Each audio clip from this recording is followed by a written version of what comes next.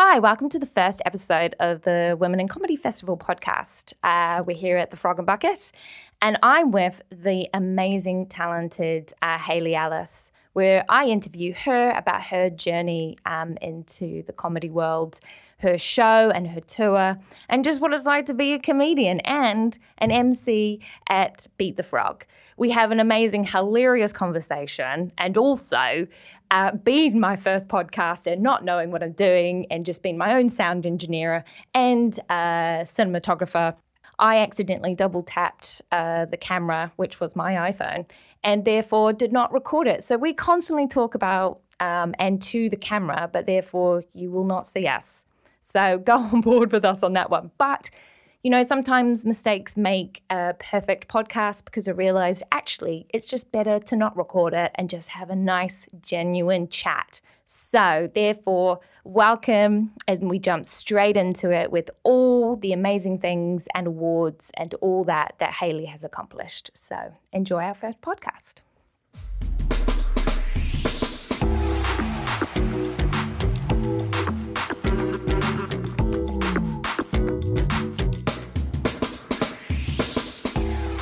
Welcome to the Women in Comedy Festival podcast. I'm your host, Amy, and today I am interviewing the amazing, fabulous, award-winning... You had to read the word fabulous then.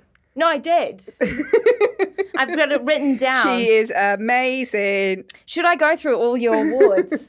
Please do. Okay. Nominated for Best Show at the Buxton Fringe. Yep. Winner of Best Show, Northwest Comedy Awards 2022. Winner of the Best MC North Comedy Awards 2022, Leicester Mercury Comedian of the Year finalist, BBC New Comedy Award semi-finalist, Whole Comedian of the Year winner, and Funny Woman Award semi-finalist. You're also in the Beat the Frog World Series final. I was in that, yeah. I thought you were going to read off some of my acting ones as well, because I'm going to say some of them are made up. Are they? They're not made up. They're all real accolades, real. But on the acting CV. Yeah, I did some digging on you. Yeah. Got some real good, juicy. Did you? Yeah. About what? Just about you that I could bring up. This is scary. I know. No, I'm only I joking. was like panicking there. You realize this is a roast? I'm joking. No. And then you've also got a tour on for 2023 and 2024 called Hayley's Comic. Yes. You've also got that. You've also got a podcast called The Warriors. Yeah. Well, I'm repping the merch. Yeah. The Warriors merch. Yeah. I've got a mug. Yeah. You gave me a mug. Yeah, we did. Don't say we give it you. No, I brought it. No, you get it. You're on the Patreon. I'm on the Patreon and I brought it. Yeah. That's what I did. Number one Patreon I am. I go to every show. You are actually patrons at the Frog. We are.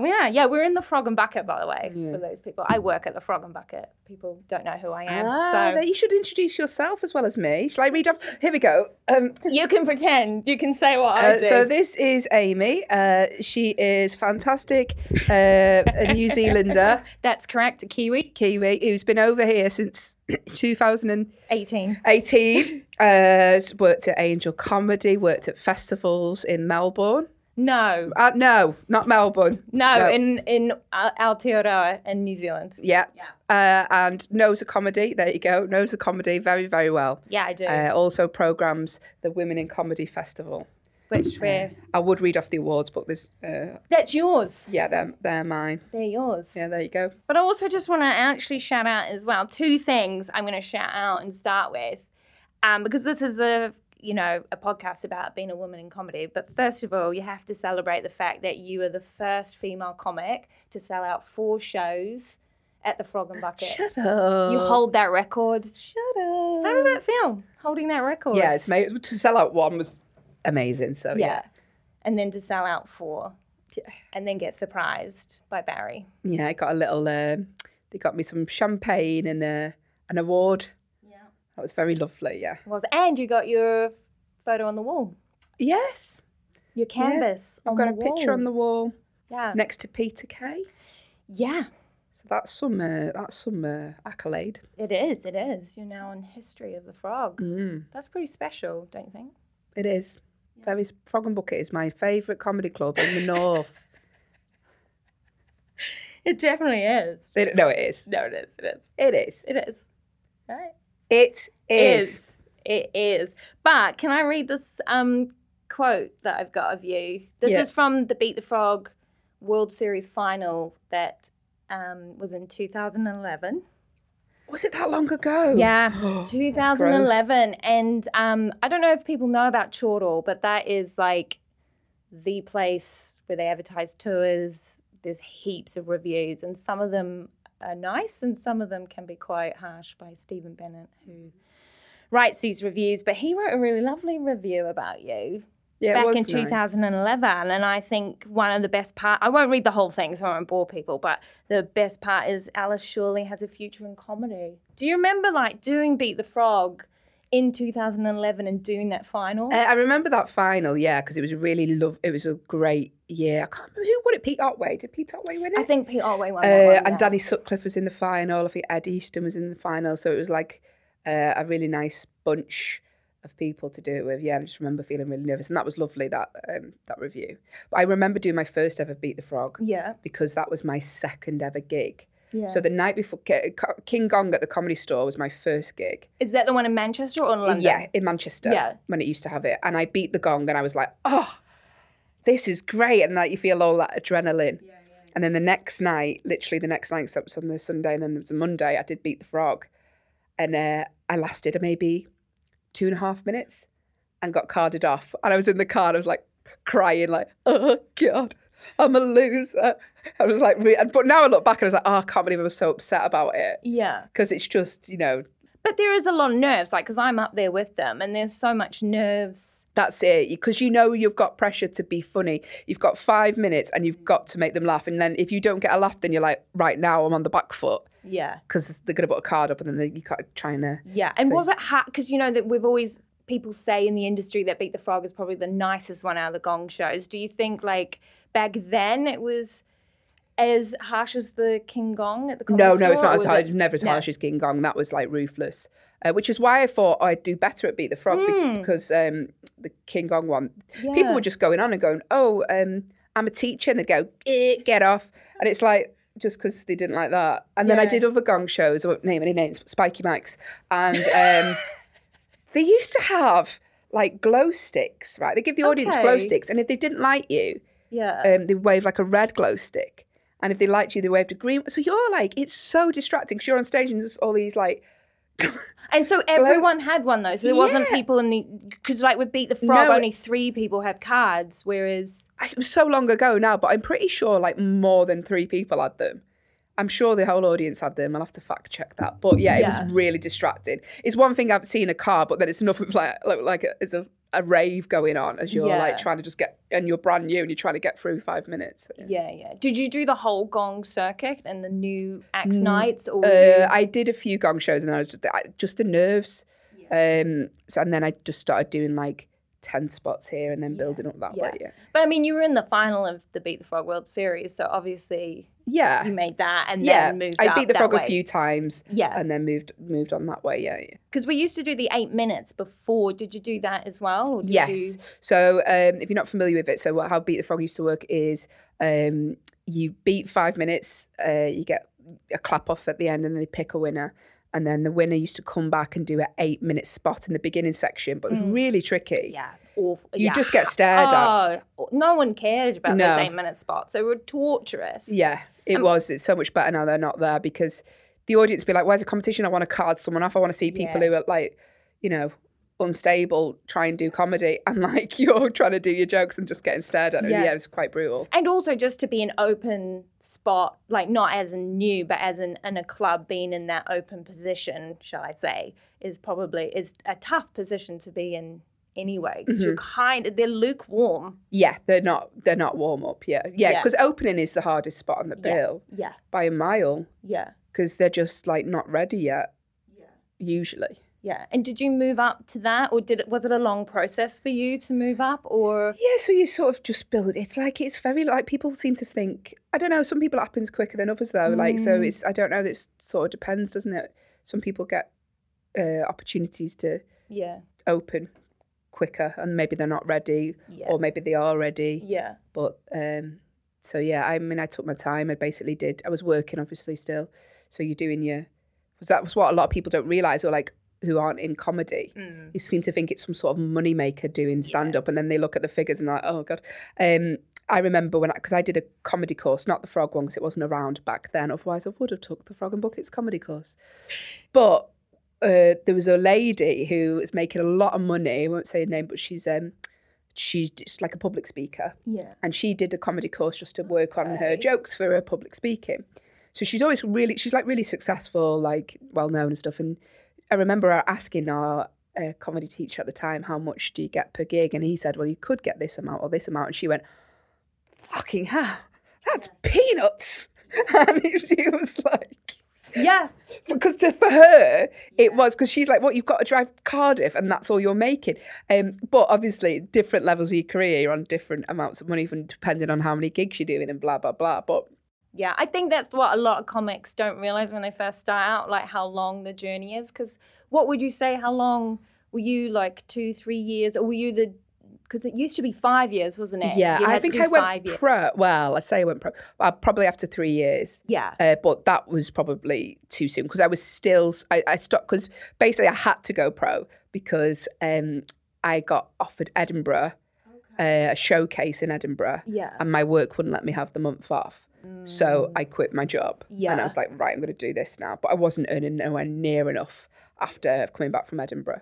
So then I did have to try and get a job again, and I was sort of like doing bits of jobs here. I was doing like teaching assistant work as well as working and stuff like that. How was that? Like, let's go back a bit. Like, when did you know that you wanted to be a comedian? Like, was it through teaching, or was it something that was always in you, and then you were like, no, I have to do this? Like, no, it's sort of a slow burner for me, really. So I've always liked comedy, obviously. Like growing up, loved Bottom, French and Saunders, things Great like that. Vic and Bob, I was like obsessed with Vic and Bob, things like The Fast Show and stuff like that. I've always liked my comedy stuff. And then I did acting for a little bit, but then I'd always do comedy roles. I never did, and then it just sort of was like, well, I don't know why I'm doing it, because I couldn't take anything seriously, as in when they wanted to, like, you do acting, don't you? So like, it's all the stuff about, I don't know, I just couldn't take it seriously. And I found that it was like I was annoying people because I couldn't take it seriously. And then I read Alan Carr's autobiography, not the not smoking guy, Alan Carr, the comedian's autobiography. Yeah. And he was talking about doing a stand-up module at uni, I think he did, or something like that. He might have done a course. And I was like, oh, that'd be fun to do, just to see, because I really enjoy comedy. So maybe I'll do that. So I just Googled courses and then found this one in Manchester. And I did that. And I wouldn't say it doesn't teach you stand-up, but it sort of gets you in to start in the process of, like, because I wasn't aware of this open mic scene. Yeah. I wasn't aware there's little gigs everywhere. Like literally. Yeah. I think maybe I'd been to Jongleurs before that. I hadn't seen live comedy apart from big names. So I'd watch like a Mickey Flanagan live or, things like that. So as far as I was aware, there was the superstars doing their own gigs. And maybe Jongleurs gigs as well. That's all I knew existed. So when I started this course, we were like, oh, there's an open mic scene and there's gigs here and there. And I'm like, what? And when I started gigging, I'm like, what? All these little gigs that are happening in the tops of pubs, like every, Thursdays and Mondays. I didn't know anything about this world. Yeah. So it gets you knowing about that. It gets you knowing where to apply for gigs and things like that. And that was useful because I probably wouldn't have. It's not as accessible as it is now. Yeah. Back when I started, we had like one internet forum where it was like listed all the gigs. Yeah. And also probably was quite good going into it a little bit naive, compared to going, oh, this is what I want to do. Yeah, I was just like, oh, I enjoy it. Let's see what this is like. And then I did my, that Comedy Store gig and I was like, I really loved that. Yeah. Was it the rash? Sorry to interrupt you. Was it the rash on like stage that got you? Or was it the laughter? Was it going, oh my God? I don't even know, because it felt like out of body. And it's only, and it's like that now though. Like when sometimes I really enjoy it on stage, but a lot of the times I don't enjoy it till after when it's done. And I'm in the car. It's weird because you just sort of go, I'm sort of like constantly like processing it. Unless I'm having a bit of a riff with someone. I'm sort of thinking, right, I don't know. Like a lot of the times I'll process it in the car. This is why I can't sleep when I get in. Okay. Because I'll think about the gig a lot. Is that when you watch Coronation Street? I do watch Coronation Street, ITVX, put it on. Yeah. Catch up.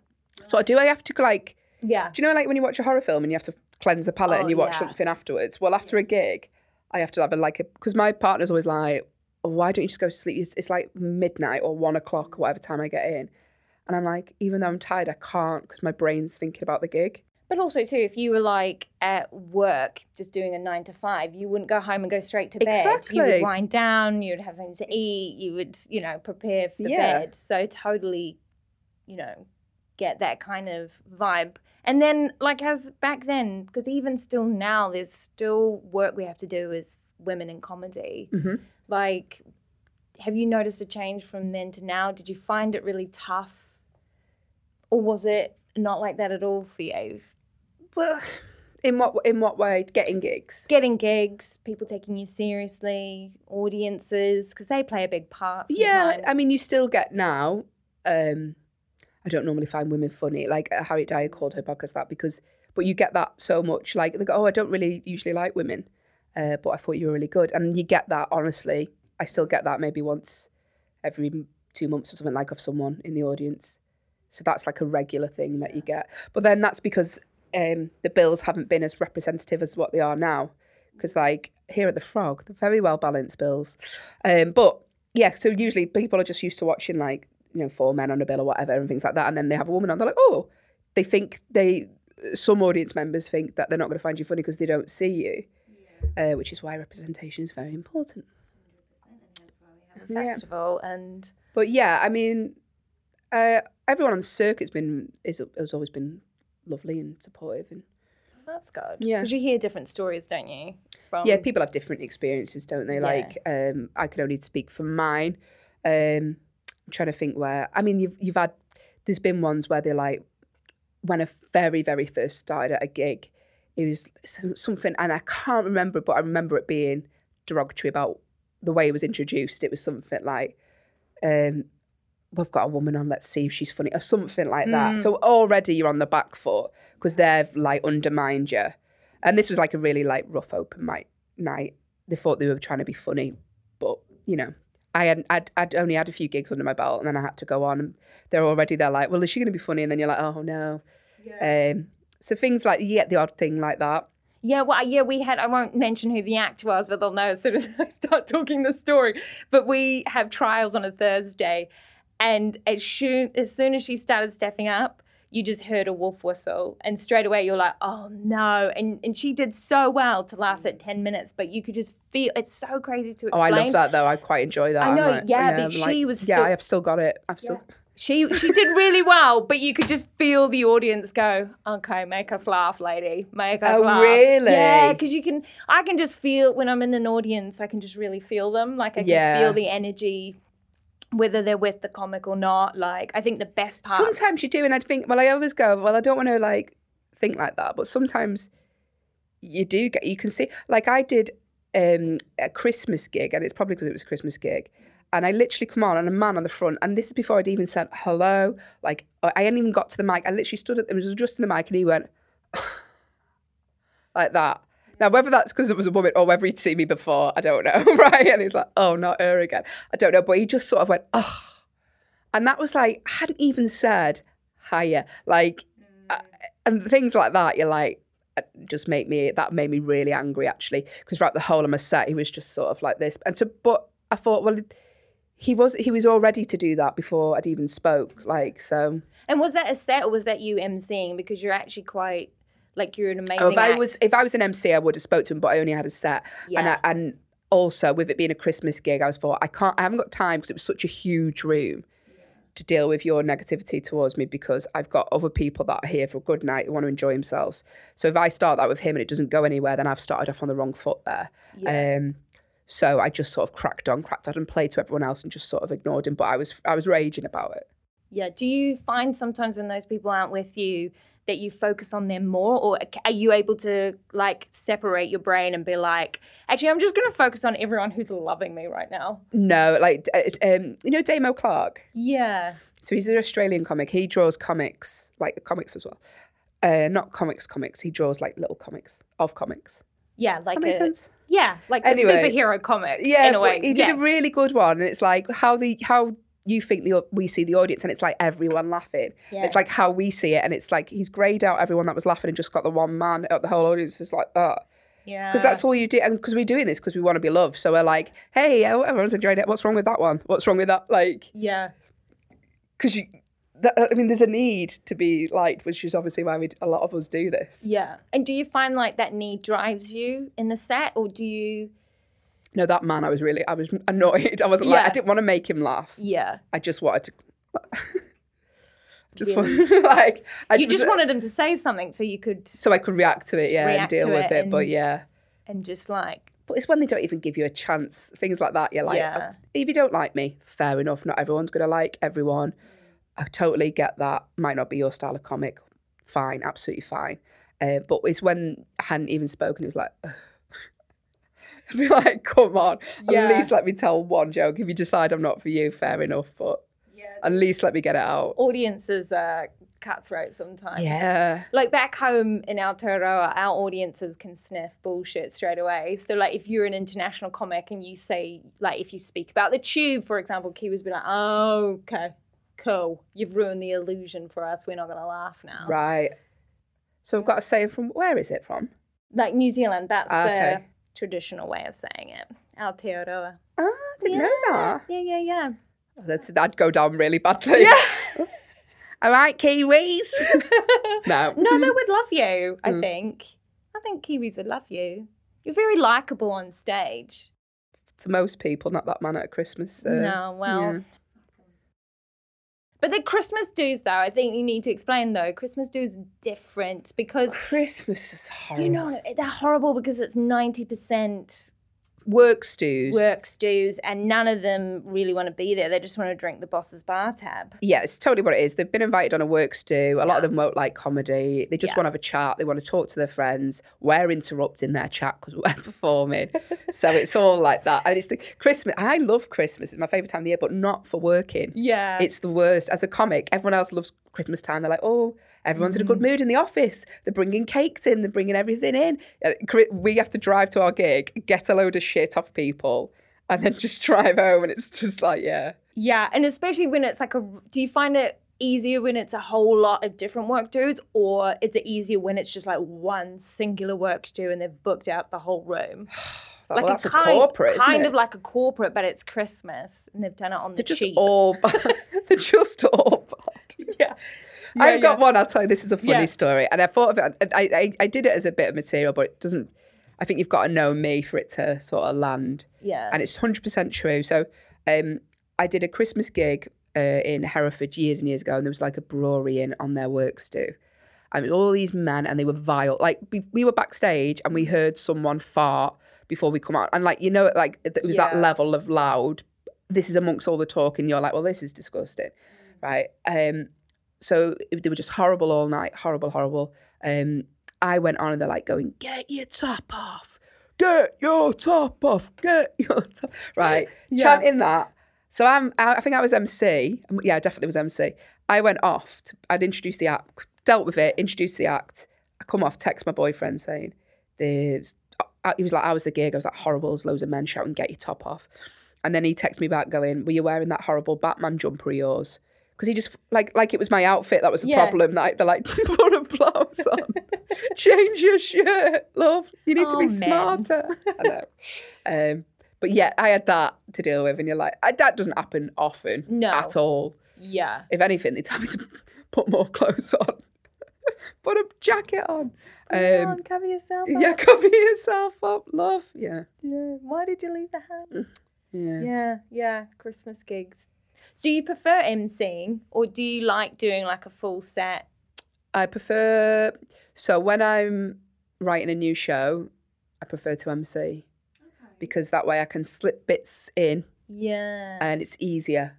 Because if you're trying new bits when you've got your set 20... I'm bored of my set at the minute. So, I've wrote a new show, but I'm trying to slip bits of that into my club set at the minute. Yeah. So I like emceeing more at the minute because I can slip more new stuff in. Yeah. Speaking of new show. What date is it? Yeah. You're doing a whip in the Women in Comedy Festival, but you're also, as we mentioned at the beginning, that you're doing a whip, not a whap. A whip. Whip. Yeah, don't say whap. Who says whap? Nicki Minaj. You don't know what that means? No. Okay, don't Google it. No. Don't Google that. A whip. A whip.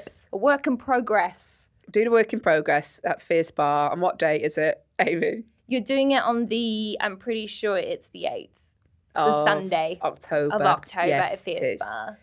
Don't know what I'm going to talk about yet. I haven't wrote it, but come and watch it. Yeah, come and watch it. So when you haven't wrote it, are you, because I know most people won't know this, but most people, especially when they're doing Edinburgh, will not write their show until 2 weeks before they go up. So are you kind of like that, or are you more, you know, drip feed ideas and then kind of construct a show from that way, or are you more like, oh no, 2 weeks? Well, it's more just having the time at the minute. Because you're so busy. I'm so busy. She's so in high demand. So busy. She's very in high demand. No, it's more because I've got a kid as well. But I'm on tour at the minute with my current show. Yes. So what I'll sort of do is write notes in my phone and stuff like that, and then I'll try and make that into bigger bits of material.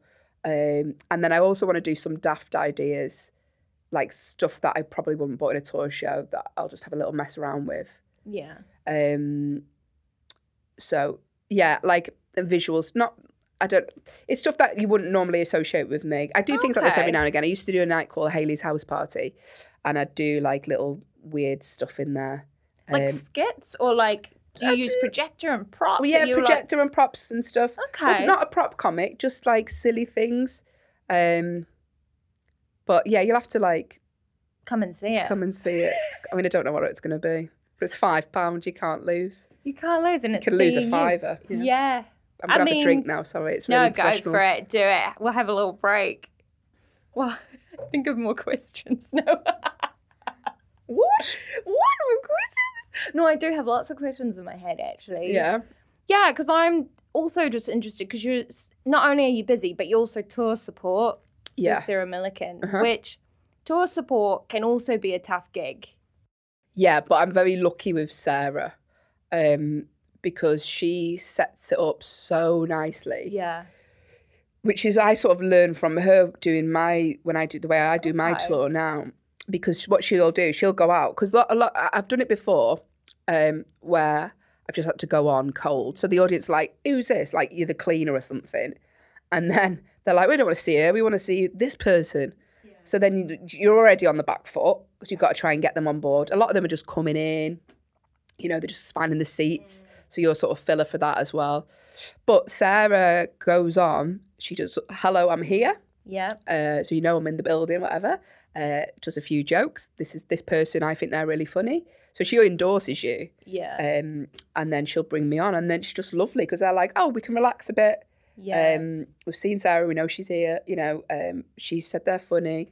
So, her audience are just so lovely. Yeah, like so nice. And Jason Manford did it the same way as well when I did support for him. Oh, nice. He went out and warmed up the audience before bringing the supports on as well. So like, I'm very, very lucky that I get to do that because just Sarah's great. All her audiences are lovely. And she's a big supporter and champion of women in comedy as well. 100%. Like, she's done so much for me.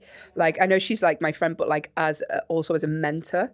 Yeah. So we talk comedy a lot as well. And she sort of give me, you know, tips for the tour and like, you know, things that just so useful and so helpful. And yeah. And how was because you did your first show in Liverpool, didn't you? Mm-hmm. How did that go? Yeah, so I did the first day of the tour, maybe 2 weeks ago. That's Hayley's comic, by the way. I know we're talking about two different tours, but you are doing a whip and then you're I'm doing a whip and then I've got an actual tour, yeah. It's very confusing. That went really, really well, yeah. My first tour date was Liverpool, and it was quite daunting because I had a lot of friends came down, and I got messages like on the day saying, oh, we didn't tell you, but we booked tickets. So like girls, one of my friends who I've got a story about in the show came. That was fun. It's not a bad story, it's a very nice story. In a way. But she knew anyway. But so she came, and I had like friends come, and then I had a friend I hadn't seen in years. She came as well, and so that was really nice. I had lots of support, so I was sort of feeling a bit of pressure, but yeah, it was lovely. Do you like having friends in the audience, or would you prefer just complete strangers? I'd rather have strangers. Yeah.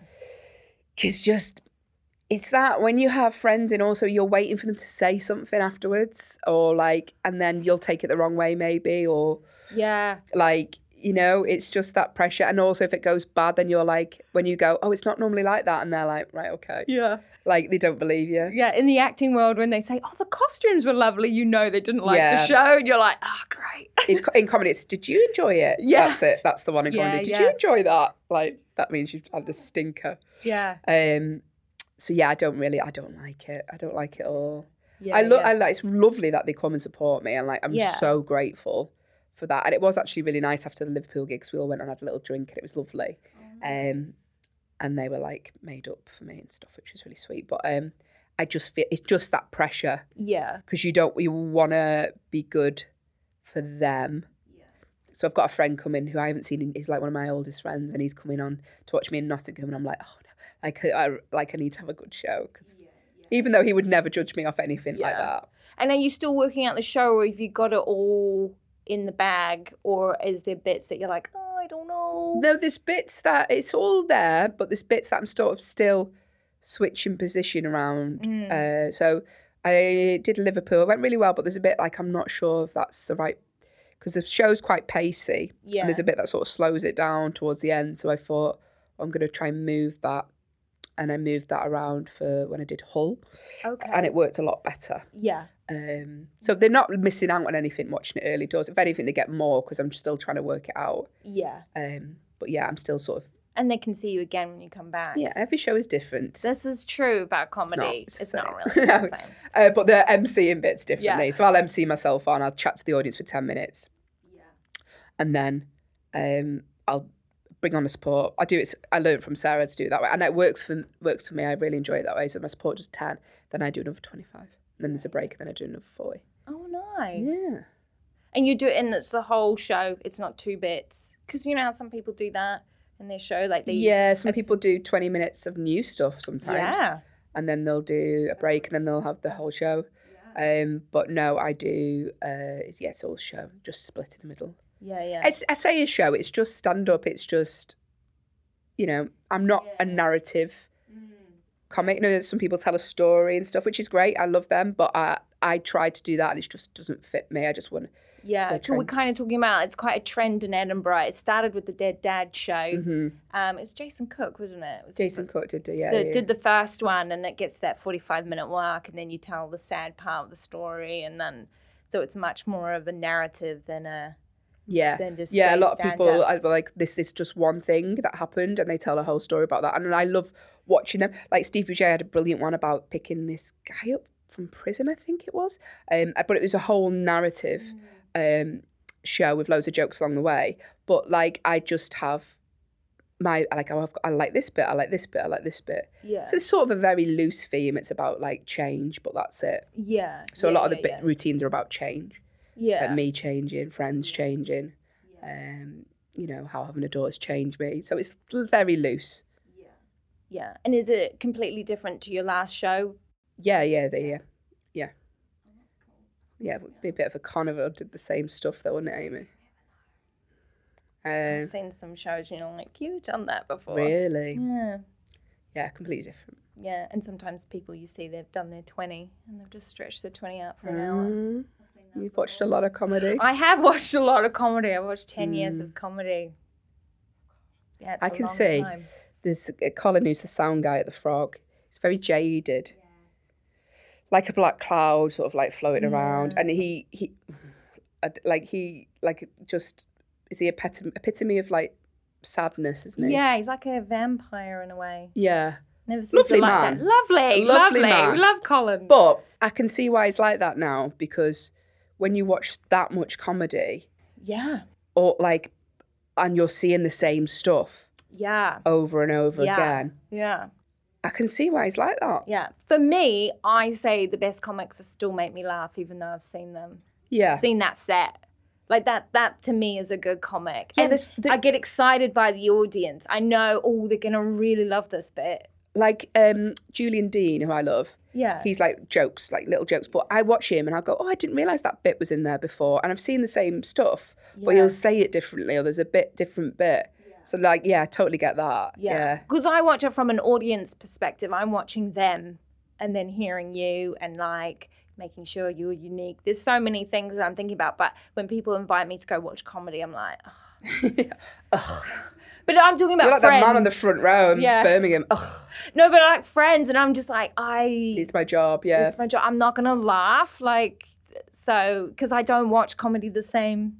I find it hard to watch it now. Yeah. It's like I there's so much I want, like when I listen to stuff. So I listen to maybe comedy stuff when I'm driving, and you just sort of, a lot of comics don't like having other comics watch them because they'll just go, "That's funny, that's a good joke," because we're completely dead inside. Yeah. But we do find it funny, but just don't physically laugh. Yeah. It's very I'm few the same. Yeah. I just laugh on the inside. Yeah.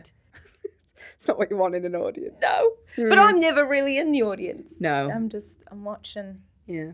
Like a fly on the wall. Later. And then obviously watched lots of hour shows.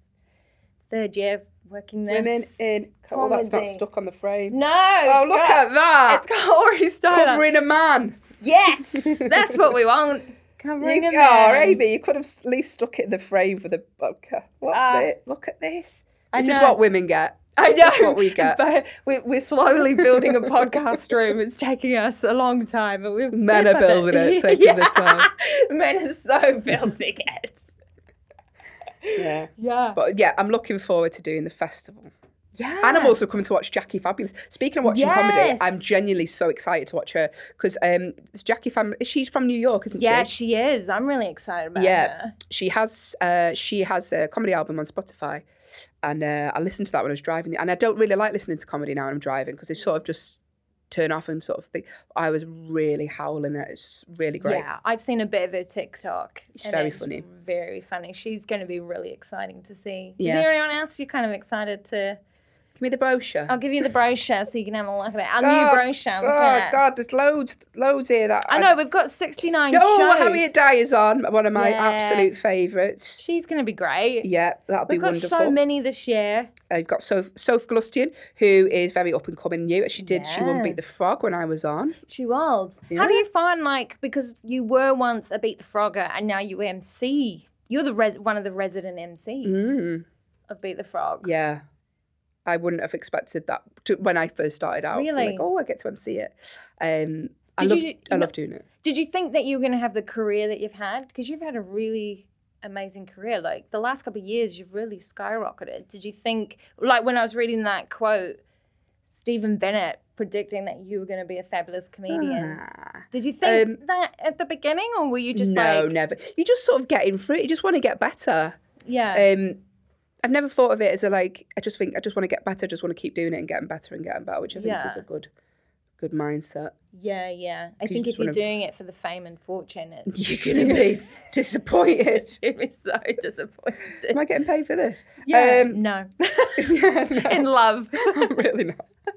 Maybe I'll claim back my parking ticket. Yeah, maybe 2 more ticket sales. But yeah, if you're looking for it as some people it does work and they do get a career straight away from it, but 90%, TikTok stars. It's a lot of work to make, before you get to a level where you're earning well for it. Yeah, I say that a lot when I'm giving feedback and stuff. I'm like, this is a marathon, not a sprint. Because some people think they do Beat the Frog and that they should get a 20 on a weekend, and it's like, you don't know how hard that is. There's some great women coming through though at Beat the Frog that I watched. And Sharifa Butterfly, I've spoke about her before. 100%, yeah. She was one I was like, she really made me laugh. Because I watched so much comedy Same Jaded, and I was really laughing during her set. And there's loads of other ones. I've just seen one here that she was on the other week and she was great. Yeah. Jodie Brooksbank. Yes.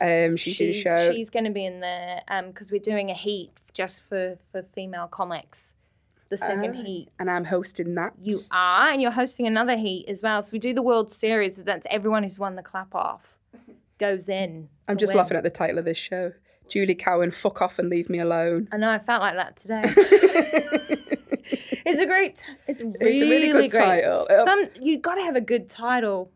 Yeah. Titles are hard. Don't you think they're the hardest part of putting on a tour? That's intended. Bella Humphrey's working title. Yeah. Was that a place name? Have you not replaced that yet? No, she doesn't have a title. I'm joking. Yeah. I didn't get that one. That's me laughing on the inside. Late developer. Oh, yeah, Nina Gilligan's on. Yeah, absolutely brilliant. I haven't seen that actually, so I do want to watch that. Molly McGuinness. Oh, fantastic. Yeah. So much to choose from. We've got heaps of northern comics as well. Yeah, loads of them. Yeah, Nina Gilligan, Molly McGinn. It's like, there's loads coming out. Alex Stringer. Yeah. She's doing a show as well. Yeah, Tegan Marlowe. Annabelle Davies. Loads of people. Justina Saskate. Yeah, Tara and Tegan are doing a show together. I've seen that. Yeah, it's going to be a really good festival. Let's hope there's no train strikes. That happened last year, didn't it? It did happen last year, and we lost like half of our shows, which was depressing. I did a show, and I actually got a bit about it. Well, I don't say it's from this show. Oh, is that the one you did it? That was at 2020. I did it in a table tennis bar. Yeah. And what was it called? 2021. Last year, my work in progress. Something like that. And I walked in, and I was like, "This has got."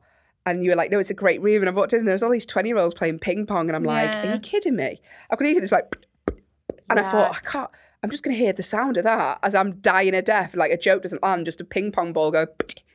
And then you were like, no, it's in this room. And it was like a lovely room. Yeah. Looked like a bit like a toilet, but a lovely room. It did. It did. Or a basement where you would keep. Where you'd be held captive. Yeah. It was in there, but very soundproof. Yeah. Which was great because I was worried that I'd hear the ping pong balls dropping. Just no lighting. No lighting. But come and support the festival.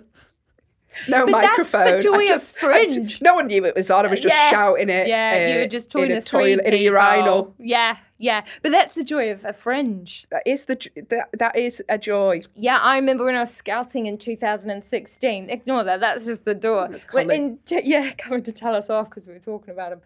In 2016, when I was there, I remember going to some shows and literally the guy just walked on, played his music, walked back. The lights were all on like this and then just walked on and introduced himself and you're like, oh no. Yeah, that's a lot. Yeah, there was heaps of those shows. I watched Chris Washington do his first Edinburgh Fringe show and he was lit by just a table lamp in the corner of one of those ones that you can bend like that. I'm not even joking. It was horrific. Great show. Yeah. Awful. I mean, the room was damp. Yeah. Got Legionnaires just sitting in there.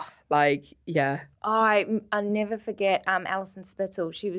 I worked for the Gilded Balloon as well. And she had it in the counting house in a 30-seater room. Yeah. At upstairs, the top. The top.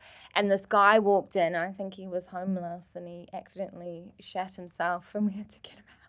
The whole room Not while the show was on. Just before the show. And we had to get him out in the whole room. And they're tiny, suffocating rooms. Oh, my God. It's horrific. I know every time she sees me, she's like, remember that guy? And I'm like, I'm so sorry about that. It's so great. We did, what room was it? The Mash House. And they had a late night show. It's like down one of the alleys. Okay. Just the tonic venues. Yeah. And they had like a late night show on. I think it was like a female-only lineup. I think I was MC. Yeah, I can't remember what the name of it's called, but it was female only lineup. I was the MC, and during the night, because Esther Mimonito was on, and someone puked, and it was only again a 30-seater, if that, and they just sort of everyone moved forward. You're like, why are they all moving forward? But then the puke was just there for the rest of another 50 minutes. And you're just on stage, you're like, I can't, what's her name? Kelly Convey. Yeah. It's like, oh, I can smell sick. And I was like, because it started wafting. Awful. Oh, the things that you go through as artists. Yeah, it's right traumatic. It's not a glamorous job. There's no even keel on this job. Like, people go, oh, you reach a certain level and then, but like one day you'll be like doing a gig and it's amazing. And you get backstage and you like here, you get fed. Yeah. And you're like, would you like anything from the kitchen? Get your drinks. There's lights. There's working microphones. And then the next night you'll gig somewhere and there's not even like a working toilet. And it's like, like, and then you walk in. They're like, oh yeah, just so you know, there's 4 men on the front. Don't maintain eye contact with them. Yeah. And you're like, oh, what? Like. Yeah, we were doing some road shows. They're no longer going as a venue, and I had to tack it and it was not set up properly at all. We just had this two tiny speakers and it was a huge room and it was like in a converted car park and it was like awful. The lighting was bad. It was just... there's no light and then you go from like high to a low to high to a low to high. It's never like... Yeah. And you've written for TV as well, haven't you? Yeah. Yeah. How is that different? Like... Well, it was all like sort of remote. I've not done it where I've been in like I guess I have. I did like a I've done one day where you're in like a writer's room of other writers, and I really enjoyed that. Yeah. Because we were like firing ideas around and stuff, which I liked. Was that for a TV show? Or was a TV show, yeah, that was the one. So we sort of like it was like based on sort of regional stuff. So then they'd play the clips and we'd go, I'd go, this is funny. They'd go, oh yeah, I like that. What about this topo? And you'd sort of fire idea rounds. But a lot of the writing I've done like remotely. Yeah. So I'll get given topics to write on and then write like that. Okay, so you don't have to go in anymore. You do some places, yeah, but the ones I've done I don't. But I like it because I don't have to travel. Yeah. Because that's the one thing at the minute. I think sometimes I don't mind travel. I think, oh, this is quite nice because I've got a daughter now. Spend an hour in a car on my own just listening to a podcast is like great. But then sometimes I'm like 4 hours and then I get the gig and the gig's tricky and then I've got a 4-hour drive home. There's diversions and you're like, I'm not going to get in. I'm tired. Like that's now, the older I'm getting, the more I'm like, I don't want to be on the motorway anymore. Like, yeah. Do you find it hard? Because, obviously London's like just full of comedy clubs. So you could just stay in London and just gig there and never go out. Lots of comedians don't even leave London. Yeah. Like, do you feel in the north it's harder because you have to travel? Or do you find I think the quality of gigs are better though, from what I gather. Yeah. I mean, I don't do London loads. I've done like maybe 1 or 2 open mics when I started out and stuff. But I think we'd probably make the same money just doing 1 gig what they make doing 5 gigs in a night or 4 gigs. Some of them. That's also true. Because they're doing these little gigs and popping all over the place. Not all of them. Like they might do like one of the big ones like the Store and Top Secret and that way. But that's not every weekend. So yeah, I mean, like I say, the travel. I try not to go over a certain amount of time now. Before I just do everything, and I'm like, why am I driving to like Penzance? And like it. Because it's just not for the money, and like it's just not worth. And as much as I love comedy, now I'm like, I've had to stop myself from saying I can't do that because it's just not beneficial to me. Yeah. And how are you finding? I'm just going to change track here. How are you finding doing a podcast? Great. Yeah. So Barry's obviously one of my best mates. Yes. Barry Dodds, we do the podcast with. So it's just us having a chat, really. So it's just us catching up with each other and we record it. Kind of like this. And Barry's a breeze to work with. He does all the editing, so that's great. I don't have to do any of that. So yeah, it's just like a nice little chat with a mate. Yeah, talking about all your worries and anxieties. We're both quite neurotic people. Yeah. We're very similar. And we just have a catch up. But it's nice because we've got like a nice little fan base now who enjoy it and they like come out to the live shows and stuff. Yeah, and they come to your own shows as well. Yeah. They proper love you. I'm very lucky. Yeah. But yeah, so the podcast is doing really well, getting good numbers on it and stuff. So, and we're doing a few live shows now, which is fun. We'll hopefully do some more of them. Hopefully we'll do another one at the Frog because we've done one here and that was good fun. So maybe we'll do that. Yeah, and you make Barry do all sorts of crazy stuff. Say make him. He said to me the other day, "It's like when are you going to do a challenge?" I was like, "No, Barry. It's much more funnier for Barry to do that. It's not funny if I do it. No, it's not. No." So on this week's podcast, which will go out on Monday, which I don't know when this will go out. It'll already be out at the time. It'll be already be out by the time this goes out, if it goes out. Yeah. So they might think I'm an awful host. No, they won't. No, they won't. Women in comedy, come to I'm a woman in comedy. I work in comedy. Do you know, ironically then, I just looked at her boobs. Did you? Yeah. I just looked at her, I was like, that's a good cleavage. Yeah, we had to take it down a bit. It was a bit too busty. It was, and we were like, no, she can't be that busty. The irony of the Women in Comedy Festival, can you lower the bus because it's distracting? It's distracting from what it's about. To look at her smile because she's laughing and therefore women are funny. Just proving the point that women are funny. Stick a cardigan on her. Yeah. Wrap her up. What was he even We're getting complaints. No, we weren't. I'm just joking. Yeah, just nips hanging out. She's too funny. What were we talking about then? I got distracted by the Woman in Comedy posting. We did. Our podcast. You were talking about your podcast. We're talking about Barry. So I'm teaching him things now because he's quite dated in his taste in the way that once he likes something, that's all he'll do. So like he likes Erasure, just listens to Erasure. Yeah, even though they haven't had music out since the 90s. So I'm trying to teach him about like modern stuff now. So I'm teaching him on Monday's episode about thirst traps. Speaking of thirst traps, yeah. What's thirst traps? Do you know what a thirst trap is? So it's when you try to get attention from a picture. So if you put a picture up, say if I put a picture up now and I'm like wearing a really low cut top and I'm like just hanging out backstage. Oh, I see what you're saying. Yeah. Or like a man like in the gym mirror, like or holding a fish. Well, that's not really a fish. No, but they think it is. Yeah. Or a man holding a puppy with his top off or something like that. Yeah. Yeah. I've actually got a photo on my wall of Colin not Colin that works here, but Colin from Below Deck. Sailing Which one's Yacht. Colin? Have you watched Sailing Yacht? I've watched Below Deck, but I've only watched certain seasons. You've watched, there's like 82 seasons and you've watched them all. We've watched them all in the office. We're big Captain Lee fans. Which one's Captain? Oh, yeah, the From old the man. original. Yeah, I like Deck. Captain though. But if you're going to watch one Below Deck, I'd watch Below Deck Sailing Yacht Season 2, 3 and 4. It's so good. Quite a lot to take in there. I suppose you've got time for comedy.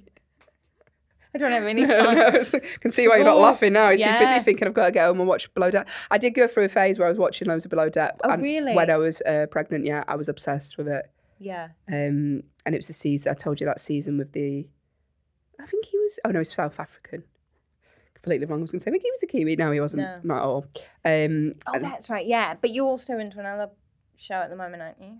Aren't you into another reality show? Which I like a load of reality. Which one? Isn't it Selling Sunset? Oh, yeah, Selling Sunsets.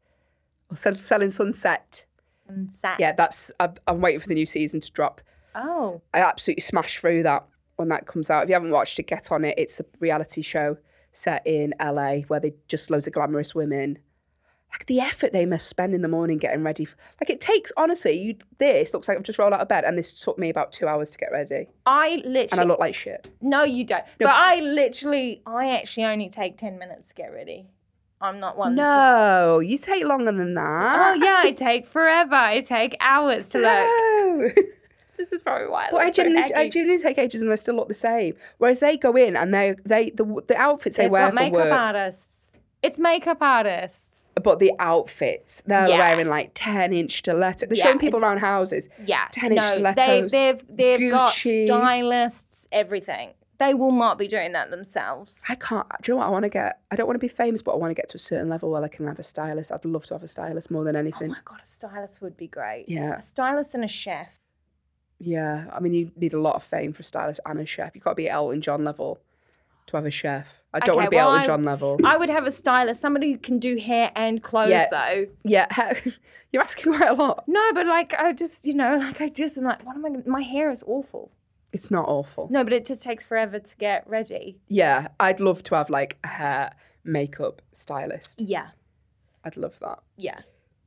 That's all. I mean, that's the irony. Well, let's talk about women in comedy. I just want to be famous so I can have someone do me makeup so I can look pretty. Come and support women. Come and support women. No, but I'm rough. I'm understand. I've still got pillar creases on my face, honestly. Yeah, I'm rough as And honestly, it takes a stupendous amount of effort to look this average. I know, you did text me today going, I'll have to brush my hair for the podcast. This is the thing now with podcasts. I mean, this is where I'm dated. I'm like, oh God, they've all got to be filmed. So now I've got to worry, this is I've got to have my leg here to cover my stomach. I've got to constantly. But are they even podcasts anymore? Are they more interviews? Mm-hmm. Do you know what I mean? The podcast is an interview though, isn't it? Yeah. I just feel like it's more formal. More interviewee. It's like Oprah. Are you calling yourself the next Oprah, Amy? Oh my God, could you imagine? I love Oprah. Do you know what? I was listening to her audiobook once and I stopped at the lights and there was all these scally kids and I was listening to Oprah dead loud and they were looking at me I love Oprah. I love Oprah and Brené Brown. Brené Brown, yeah. Yeah, absolutely love them. Feel the fear and do it anyway. Yeah. She's one of them ones, isn't she? Brené Brown. She is, yeah. Yeah, I went through a big stage of motivational speakers and then I went through a stage of listening to, I'm not even religious, but I was listening to a lot of religious ones just because I liked what they were saying. So I think I had a mental breakdown. I was listening to a guy called Joel Osteen who's he's a preacher. Yeah, I thought you were going to say something else then, but yeah. Well, he's no, he's not as far as I'm aware. He's a preacher and it's very God heavy, but some of the messages I was like, yeah, I can really resonate with that. Yeah. And then, but I just go through these weird obsessional phases where I'm like, I don't listen to that now because it was very, But like, yeah, I go through phases where I was like Oprah, then it was Deepak Chopra because she does loads of him. Yeah. He's too calm to listen to in the car because I just start nodding off. Yeah, I've gone through a phase of listening to Diary of a CEO. Oh, I'm not listening to that. He does a lot of motivational stuff. He does do a lot of yeah. He's pretty good. But then some of them I'm like, okay. But you listen to these, and it's like, you can do this, you do this. And then I'm just stuck on the M6 in my car, and I'm like, I can't do any of it. I'm stuck. I know. Then you've got to come in and put this up, and you're like, yeah, you can do it. You can do this podcast successfully. You've done very well. How long we doing? Yeah. I don't know. 55 minutes. 55 minutes. Yeah. I think 2 minutes was going, is that working? Is it on? Yeah, so it's probably about 50. I had to call in to get help. Women in we can do it ourselves. It's just because I forgot. I'm to call a man to get help. Do you know what? It's because I'm dyslexic and I forget things. Don't make me feel bad now. It's because I forget things. She's got dyslexia. I've got dyslexia. That's going to be the new trend. That's a new one now. Yeah, we probably won't keep this bit. I don't know how we're going to end this. How we're going to end it. This has been emotional. It has been emotional. It's actually been really lovely. Thank you. Thanks for having me. First one. If I make the cut, you might edit it and put someone else in. Yeah, I might. You might see it and be like, oh. Amy, now. Going out. Okay, we'll stop. Yeah. How do you stop a podcast? Just do that. Do that. No. Thank you for having me. Thanks so much for being on the podcast. And really come to the Women in Comedy Festival. Come to us. It's from the 6th to the 15th of October in Manchester. My show is only a £5. Yeah, it's great. There's not that many tickets left, so. Come. Right, that's it.